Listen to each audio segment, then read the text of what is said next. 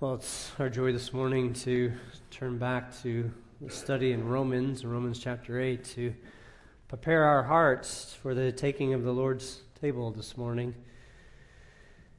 I was thinking this week as I was studying, there's so much God's riches here in Romans 8, 28 through 30. I'll begin just by reading it and then setting our thoughts for us. Here's what Paul writes to the church in Rome. We know that God causes all things to work together for good to those who love God, to those who are called according to His purpose. For those whom He foreknew, He also predestined to become conformed to the image of His Son, so that He would be the firstborn among many brethren. And these whom He predestined, He also called, and these whom He called, He also justified, and these whom He justified, He also glorified. There is a marvelous promise in this passage. It is wonderfully rich, and as I thought about the passage, I can understand that in the midst of our suffering and difficulty, the promise of this passage might feel a bit hollow to us. If you are suffering great difficulties and you come to a passage like this, your feelings and your understanding aren't exactly going to line up here.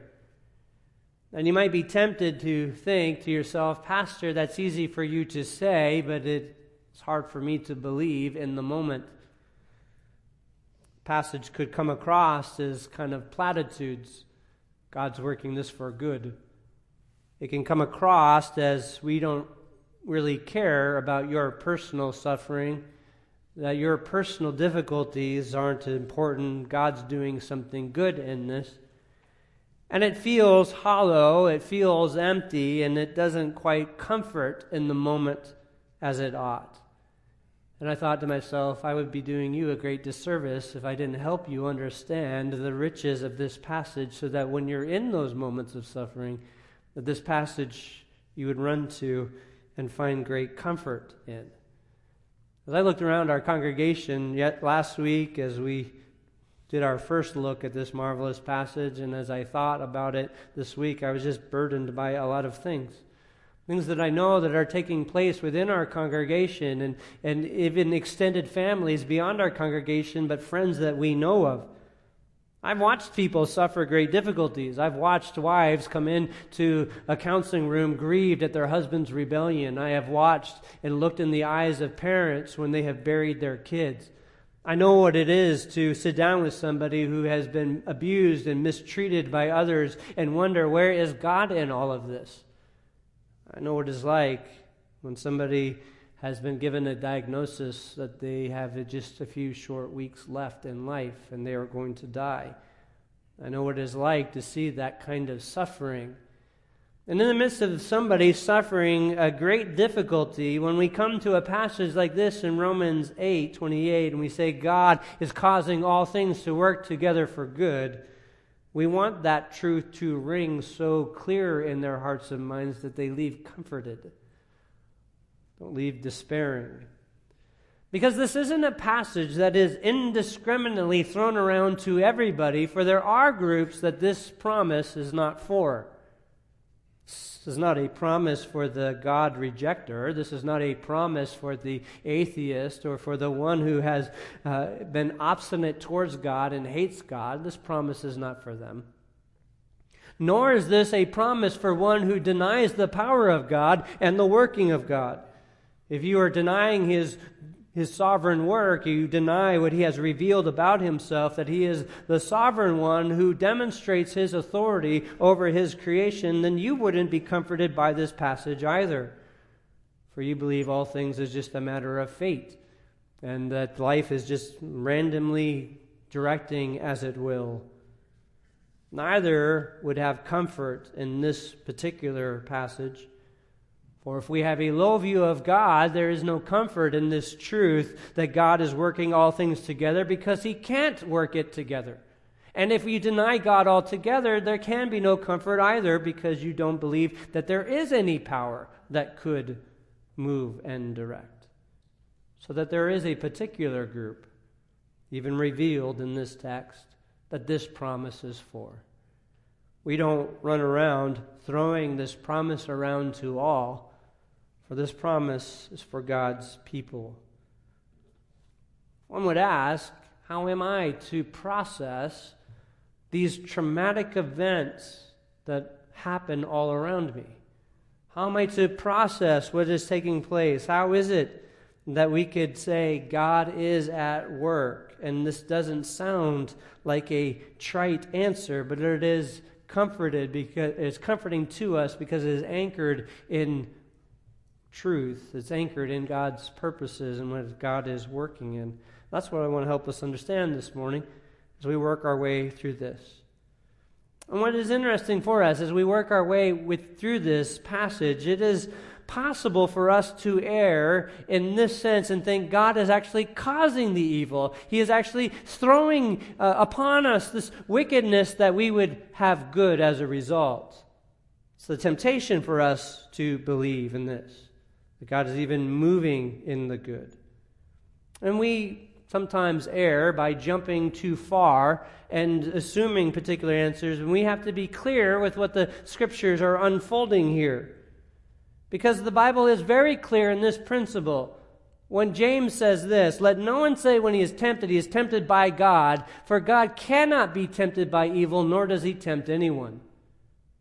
God isn't driven by evil, moving evil, tempted by evil, or so that we understand then, how do I understand that evil events occur, but God is not the active agent driving that evil? How am I to understand that? Well, this is exactly where our text takes us into that mystery and gives us a perspective as Paul lays this out for us.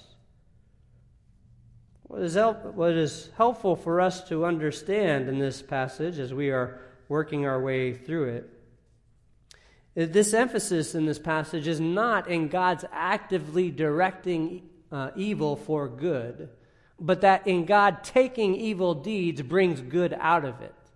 The emphasis is not on the front end of God driving evil for good results, but on the back end that when evil occurs, or as evil occurs, God accomplishes good purposes. That is the emphasis in this. And this is what we want to understand when we're working our way through this passage. And I think it becomes very clear in a translation. Right here you have the English translation. The New American says it like this: and we know that God causes all things to work together for good to those who love God, to those who are called according to his purpose. This pretty much says the same thing in the ESV and other versions. That's the emphasis. But listen to this translation, and it follows the word order in the Greek. We'll call it the Mark Ragg version. Right, here's Mark's version. It's this: but we know that to those who love God, all things he works together to good, to those called according to a purpose. That is the literal word order of the verse here from the original. The emphasis is what we know, the knowledge we have, and it is for those who love God. He works all things together to good. God is not emphasizing the active work of God in evil, but is emphasizing his good work in the midst of evil. That's the emphasis that this passage brings forth. And in that, there's a promise for us. There's a promise that comforts us in the midst of the distresses we face, because there are real distresses in life, real difficulties. There are real problems that many want to avoid and many run from and just say, don't talk about those things because they bring so much burden upon us. But what I want you to see is that in the midst of those real sufferings and real difficulties, that your hope should be anchored in God, for there is a rich promise here for God's people. So there's this promise is this, and I want to show you three aspects of God's promise in this verse. I want to show you the people of the promise, the working of this promise, and the security of this promise. There is a promise For a particular people, there's a particular work, and there's a security in this promise that should comfort us in the midst of our distresses. And it should also teach us how we minister to one another these very promises. If one is lacking assurance or lacking confidence in this truth, we start at the beginning point.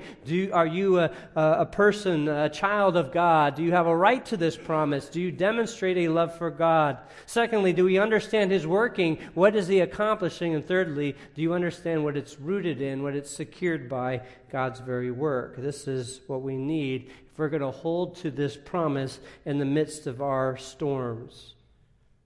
Because certainly great difficulties come upon us, and in those moments we are tempted to question the promise that God makes in this very passage. So first of all, the people of this promise. Again, as our text indicates in the middle there, it works together for good to those who love God. And as I pointed out in the translation, the emphatic emphasis is on to those who love God, all things work together for good. The emphasis is on the people. Who are the people? The people are those who love God. That's the identification. Who has a right to hold to this promise? You who love God have a right to hold to this promise. This promise is for believers.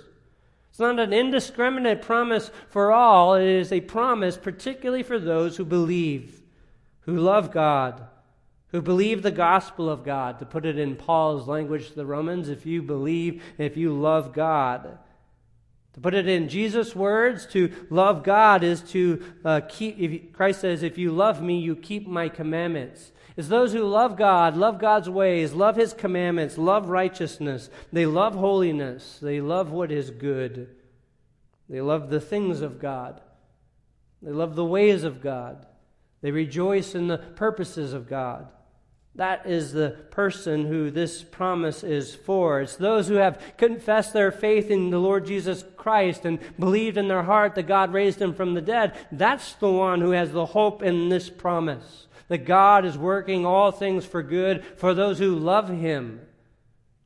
They love the Spirit, and they yield to the Spirit's directing in their life. They love the truth, and they are hungering and thirsting after the truth, just as they hunger and thirst after righteousness. They love the things that are consistent with God, and they constantly rejoice in putting God on display. This isn't, again, an indiscriminate promise to anyone who's suffering in the world. God is taking that suffering, using it for good. It is particularly for the heirs, for the children of God. You remember that's also in the context. Even in the context, back in verse 14 of Romans chapter 8, says, for all who are being led by the Spirit of God, these are sons of God. Verse 15, you haven't received a spirit of slavery leading to fear again, but you have received a spirit of adoption as sons that cry out, Abba, Father. In verse 16, the Spirit Himself testifies with our spirit that we are children of God, and if children, heirs also, heirs of God, and fellow heirs with Christ. We are children of God. We are heirs. We too, as he continued on, we too groan in our sufferings and difficulties, as verse 23 and following describes. We, the heirs, we who love God, we're the ones that God is working in and through here. And it is true that God may actually use difficulties to lead us to a point where we will turn to Him and love Him. I love this. I think about it in my own personal life. It wasn't until great difficulty came, it wasn't until there was the awareness in my own life of the emptiness of my own abilities and my need for God that I turned in my own heart and said, God, you and you alone I trust. In fact, this is exactly what Jesus said when He came. Jesus came, and this is recorded in Matthew, Mark, and Luke. The Synoptic Gospels each record this statement where Jesus came and He said these words, it is not those who are well who need a physician, but those who are sick. For I have not come to call the righteous, but sinners to repentance. The emphasis, as Jesus says, the one who's led to their own emptiness, their own awareness of their sinfulness, those are the ones he calls to himself. Those are the ones who come. As Paul said, Christ Jesus came into the world to save sinners, among whom I am foremost of all. 1 Timothy 1:15. God came to reveal to sinners the way, the path of righteousness. So God would use the difficulties to stimulate one to turn and love him and believe upon him, to follow after him. It is those who love God that have the hope that God is at work for them in this promise. So that they come to a kind of saving faith and where they confess that they are absolutely bankrupt, that they have no power, no strength, they're hopeless, and that all they can do is bring corruption.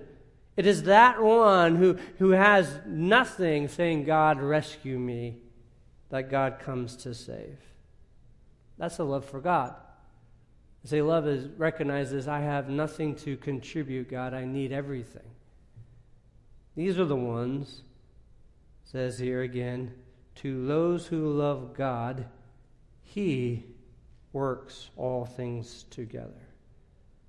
Again, if you're struggling, and this is the marvelous truth of this verse here, because God comes and demonstrates his marvelous work and rescues those who love him, those who are devoted to him, he rescues.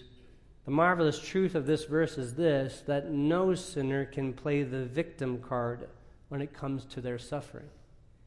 No sinner can say, well, I suffered so much, I've suffered so miserably, I've suffered so much in life that I just hate God and I hate his ways, because why would God allow this to happen? Because the answer is that God uses these things for good. That God would rescue the sinner. That God would leave the sinner at the end of his own abilities, that he would turn out upon God and trust God. You cannot say, God, this is unfair, because God comes to rescue us, to deliver us. God directs us in the midst of our difficulties to turn to him. God directs us in the midst of our sufferings to find comfort in him. God directs us in the midst of our despair to find peace in him. This is a passage that removes from the sinner the right to play the victim, because they can turn to God and find his love right now.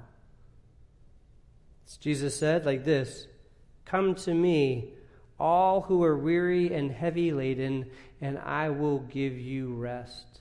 Take my yoke upon you and learn from me, for I am gentle and humble in heart, and you shall find rest for your soul."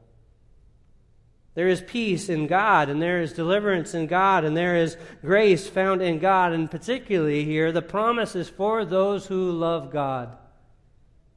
For those who love God, the promise made in this passage is for them. So that if your life is in despair, it is in turmoil, it is filled with uncertainty and difficulty, the solution is turn to God and find deliverance. For all who come to me, he says, I will not cast out. Now, maybe at this moment you're thinking, okay, I do believe God, I love him, I believe in his ways, I trust him, but my love is fickle. It's not as consistent as it ought to be. Some days I'm right on track, and the next day I'm cold as ice. I'm inconsistent in my practices. I cannot seem to be consistently loving him with my whole heart. And I say to you, hold on to that, because in the third point here, the security of this promise, we recognize that our comfort in this promise doesn't rest in the quality of our love. This is only, first of all, the identity of the one who has the right to this promise. The identity is for those who love God. Secondly, the working of the promise. Notice this. The working of this promise. Again, the text says, God causes all things to work together for good. And as I said, literally the order, we know that to those who love God, all things He works together for good, is the reference. All things He works together for good. This is the working of the promise. This is an active promise. The active promise is God is at work. God is directing, even in the midst of the difficulties, even in the midst of the suffering, in the midst of whatever turmoil you're facing in life, whatever uncertainty, whatever is causing the distress that you are facing, God is working. He is working behind it, directing, accomplishing His good purposes. Now, this is where I want to be clear because, again, oftentimes one wants to put God in the driver's seat, driving the evil. But that's not how God describes His activities. Turn back to chapter 1 of Romans, and I just want to show you this. Particularly how God describes Himself in relation to the wicked and the wicked's actions. It's brought out right here in Romans chapter 1, 18 and following.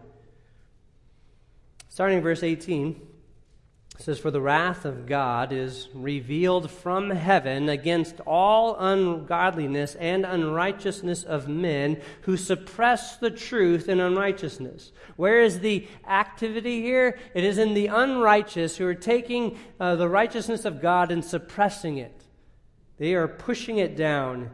Verse 19, "Because that which is known about God is evident within them, for God made it evident to them.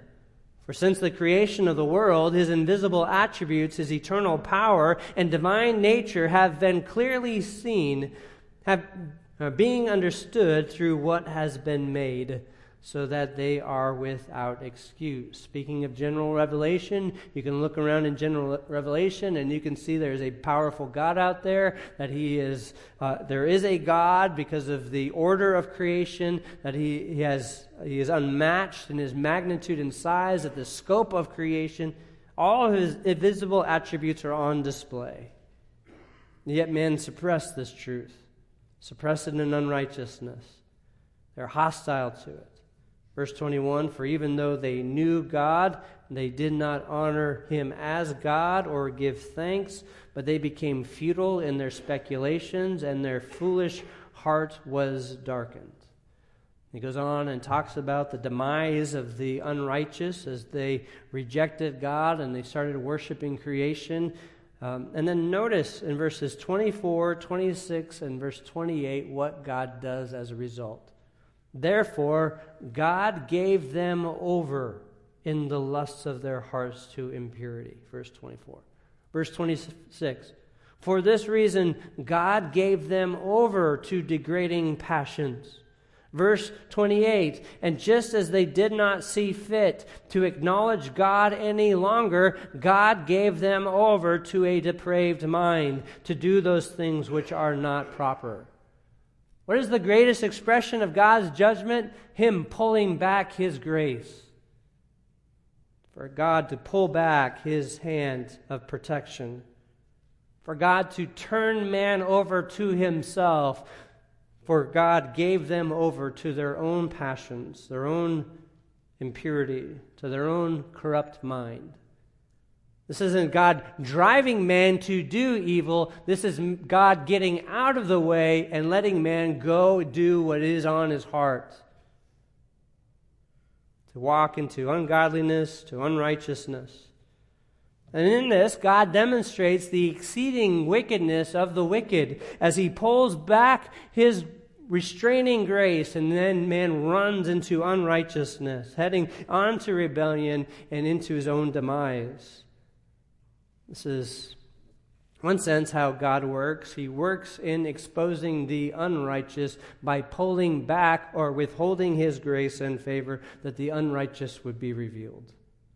As one working of God. But our promise here back in Romans 8:28 then is this. It isn't that God is driving the wicked to wickedness. It is that in wickedness God is bringing about good. It is in the rebellion, it is in the hostility, it is in the rejection that God takes that rejection and brings about good. There's so many examples of this. And we have a few minutes this morning. Let me take one. Let me show you this. Turn over to the book of 2 Samuel. 2 Samuel, we'll start in chapter 15 of 2 Samuel. Because there is an example here in 2 Samuel in Absalom's life. Absalom is the son of David. Absalom was rebelling against his father, David. And he was turning the nation of Israel against his father. He was hostile. 2 Samuel 15 describes Absalom's conspiracy as he was seeking to turn all of the people against his father David. And in the midst of turning all of the people against his father David, he went to David's counselors, Ahithophel. He went to Ahithophel and said he went to get Ahithophel's counsel. Verse 12 of 2 Samuel 15 describes that. It says, Absalom sent for Ahithophel, the Gileonite, David's counselor, from his city Gilgal, which he was offering the sacrifices, and the conspiracy was strong, for the people increased continually with Absalom. So here Absalom was strategically planning how he was going to overthrow David, and he took one of David's own counselors and brought him onto his side, and now he is gaining counsel from this trusted source. Going to chapter 16, describes some very wicked events. It's recorded there in the Bible. You can read it on your own. But we head over to chapter 17. Chapter 17, Ahithophel is called upon again to give counsel in 2 Samuel 17. And now David is cornered. Absalom is in the city of David. Absalom has taken the throne. David is on the run. And the question is, what should Absalom do? And Ahithophel comes and says, here's what you need to do. Send me and a group of men to go pursue David, and I'll catch up with him, and I will kill him, and I will send all the valiant men into the hills, and I will come back, and we will conquer David, and everyone's going to turn to you, Absalom, and give you loyalty. That was the plan. Absalom loved the plan, but thought, maybe I need a second advice. Maybe I need another counselor. So he calls upon another counselor, Hushai, recorded in verses 8 through 14, and Hushai comes in. And now notice this in verse 8. So he's heard the counsel of Ahithophel, and he has thought this would be great advice, but Hushai comes in. Here's what he says there, Hushai. Verse 8, moreover, Hushai said, you know your father and his men, that they are mighty men, and they are fierce, like a bear robbed of her cubs in the field. And your father is an expert in warfare, and will not spend the night with the people. Behold, he has now hidden himself in one of the caves or in another place, and it will be when he falls on them at the first attack, that whoever hears of it will say, there has been a slaughter among the people who follow Absalom.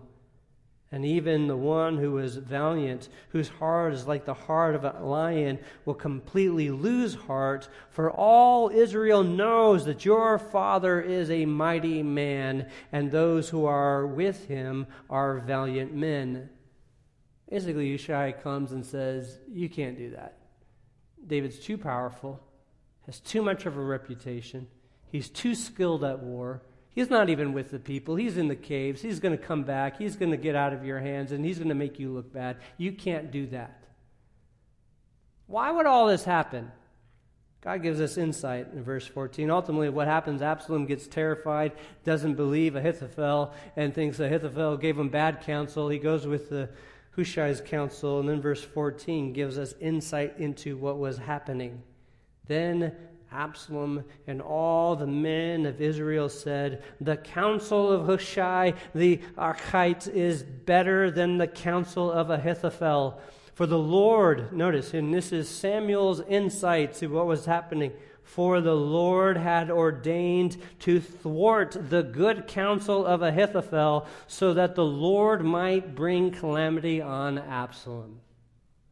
Now consider this for a moment. How did God thwart Ahithophel's counsel?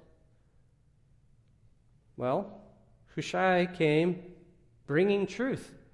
Everything he said about David was true. Everything he said about David's valiance was true. Maybe we don't know if he was actually in a cave or not, but every indication here through this counsel. It wasn't God creating, directing actively evil. It was God here using this event to accomplish his good purposes. Multiple counselors, confusing the counsel, directing, and all these things. And where Samuel can draw our attention to, God was at work in it, confusing Ahithophel's counsel so that Absalom would be judged. God is at work. Just like we saw in Isaiah chapter 45, God is the God who brings about well-being and creating calamity. God is the God who does all these things. Isaiah 45:7, he directs. It's God directing. Turning back to Romans chapter 8, then God would work to bring judgment. God would work to thwart the purposes of the wicked, but also to preserve the righteous. But our text says particularly, God causes all things to work together for good. And this is where the struggle is for us, is the definition of good. What defines good? Because we are tempted to think, well, good means my happiness. Good means my security. Good means my rest. Good means my prosperity. Good means that which brings me comfort in my time of distress. That is what is good. But it wasn't good when Joseph was sold into or thrown into a pit.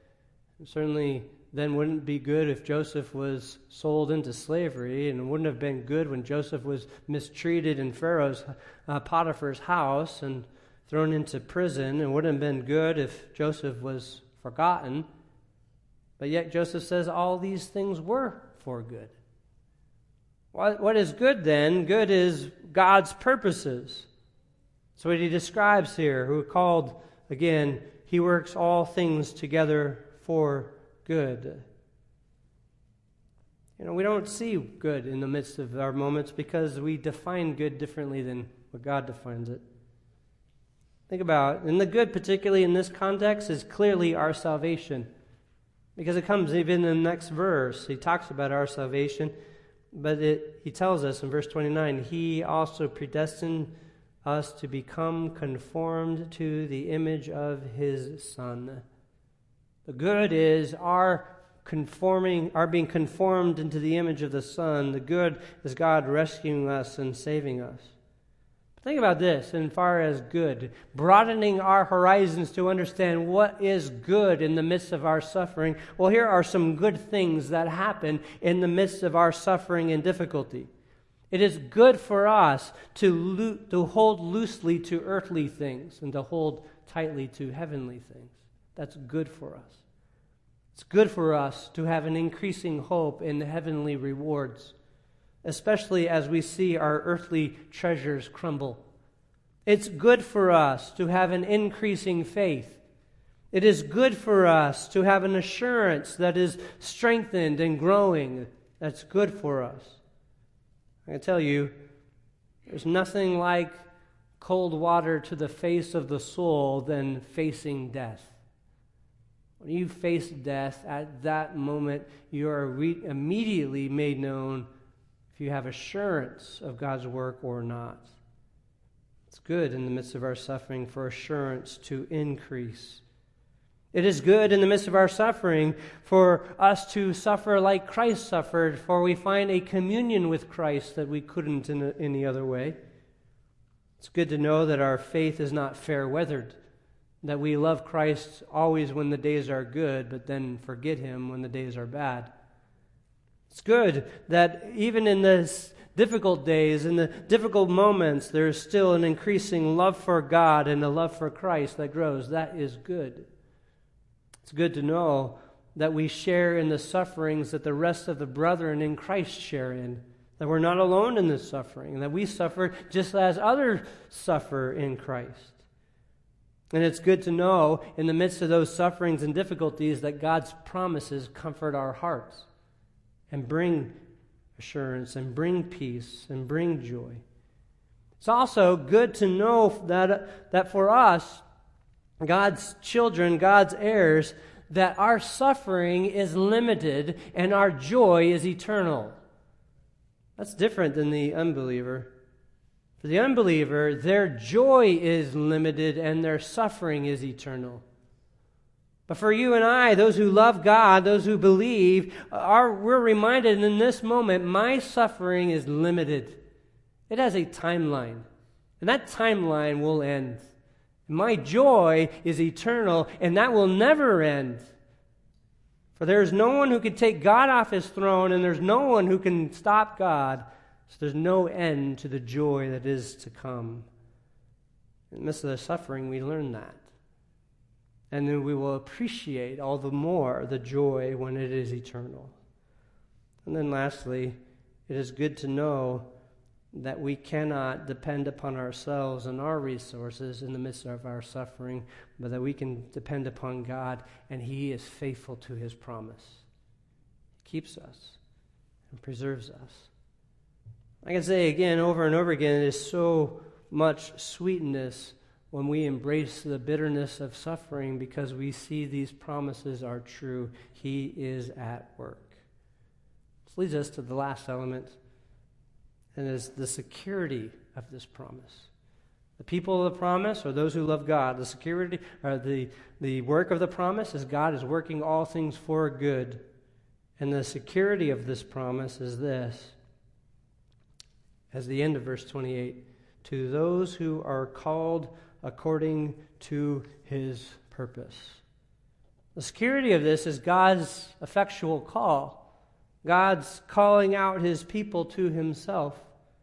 Back to the question that I had asked earlier about our own fickle love. Does my fickle love get in the way and keep me from this promise? And the answer is emphatically no, because God is the God who is effectually calling people to Himself. God calls according to a purpose. God accomplishes it. There's so many ways that we can demonstrate this, but let me just show you from Matthew chapter 22. If you want to turn over to Matthew 22, I wanted to show you this truth brought out. Matthew 22, the Lord Jesus gives a parable here, a parable about the marriage feast. What's interesting about this particular verse is the context by which it is given, because Jesus, this is on the first day of His triumphal entry into Jerusalem, and a bunch of people have opposed Him, and so He gives a series of parables to them to speak about His, well actually this is day 2, He was speaking to this group about their rebellion. Because ultimately in this group, He's seeing some who had come to God and praise Him and some who are rejecting, happening all right in front of Him. And He gives this parable, the parable of the marriage feast. And in the midst of this parable of the marriage feast, He tells them that the wealthy landowner, a king, is having a marriage feast, and he's inviting everybody to come. And when he opens the doors, no one's there. So he sends out his servants, and he says to them, go everywhere. Go to the highways and byways. Gather everybody you can and bring them together to this feast. Verse 11, but when the king came in to look over the dinner guests, he saw a man there who was not dressed in wedding clothes. And he said to him, friend, how did you come in here without wedding clothes? And the man was speechless. Then the king said to the servants, bind him hand and foot and throw him into the outer darkness. In the place there will be weeping and gnashing of teeth. And then these words, verse 14, for many are called, but few are chosen. He's giving the distinction between the general call that all are invited, but the particular call, the effectual call, those who are chosen. That's the idea that we are emphasizing here in Romans chapter 8:28. For those who are called according to a purpose, those who are chosen, those who God has selected, these have the hope of the promise. Well, you say, well, I've looked at my heel and I don't see a E there as elect. I don't have a hologram. I can tell I'm elect. How would anyone know they're elect? Well, right back to the beginning of the verse. To all those who love God. That's how you know. Do you love God? Have you confessed faith in Christ? Have you believed upon Him? Then you know that He has chosen you. He has called you for a purpose.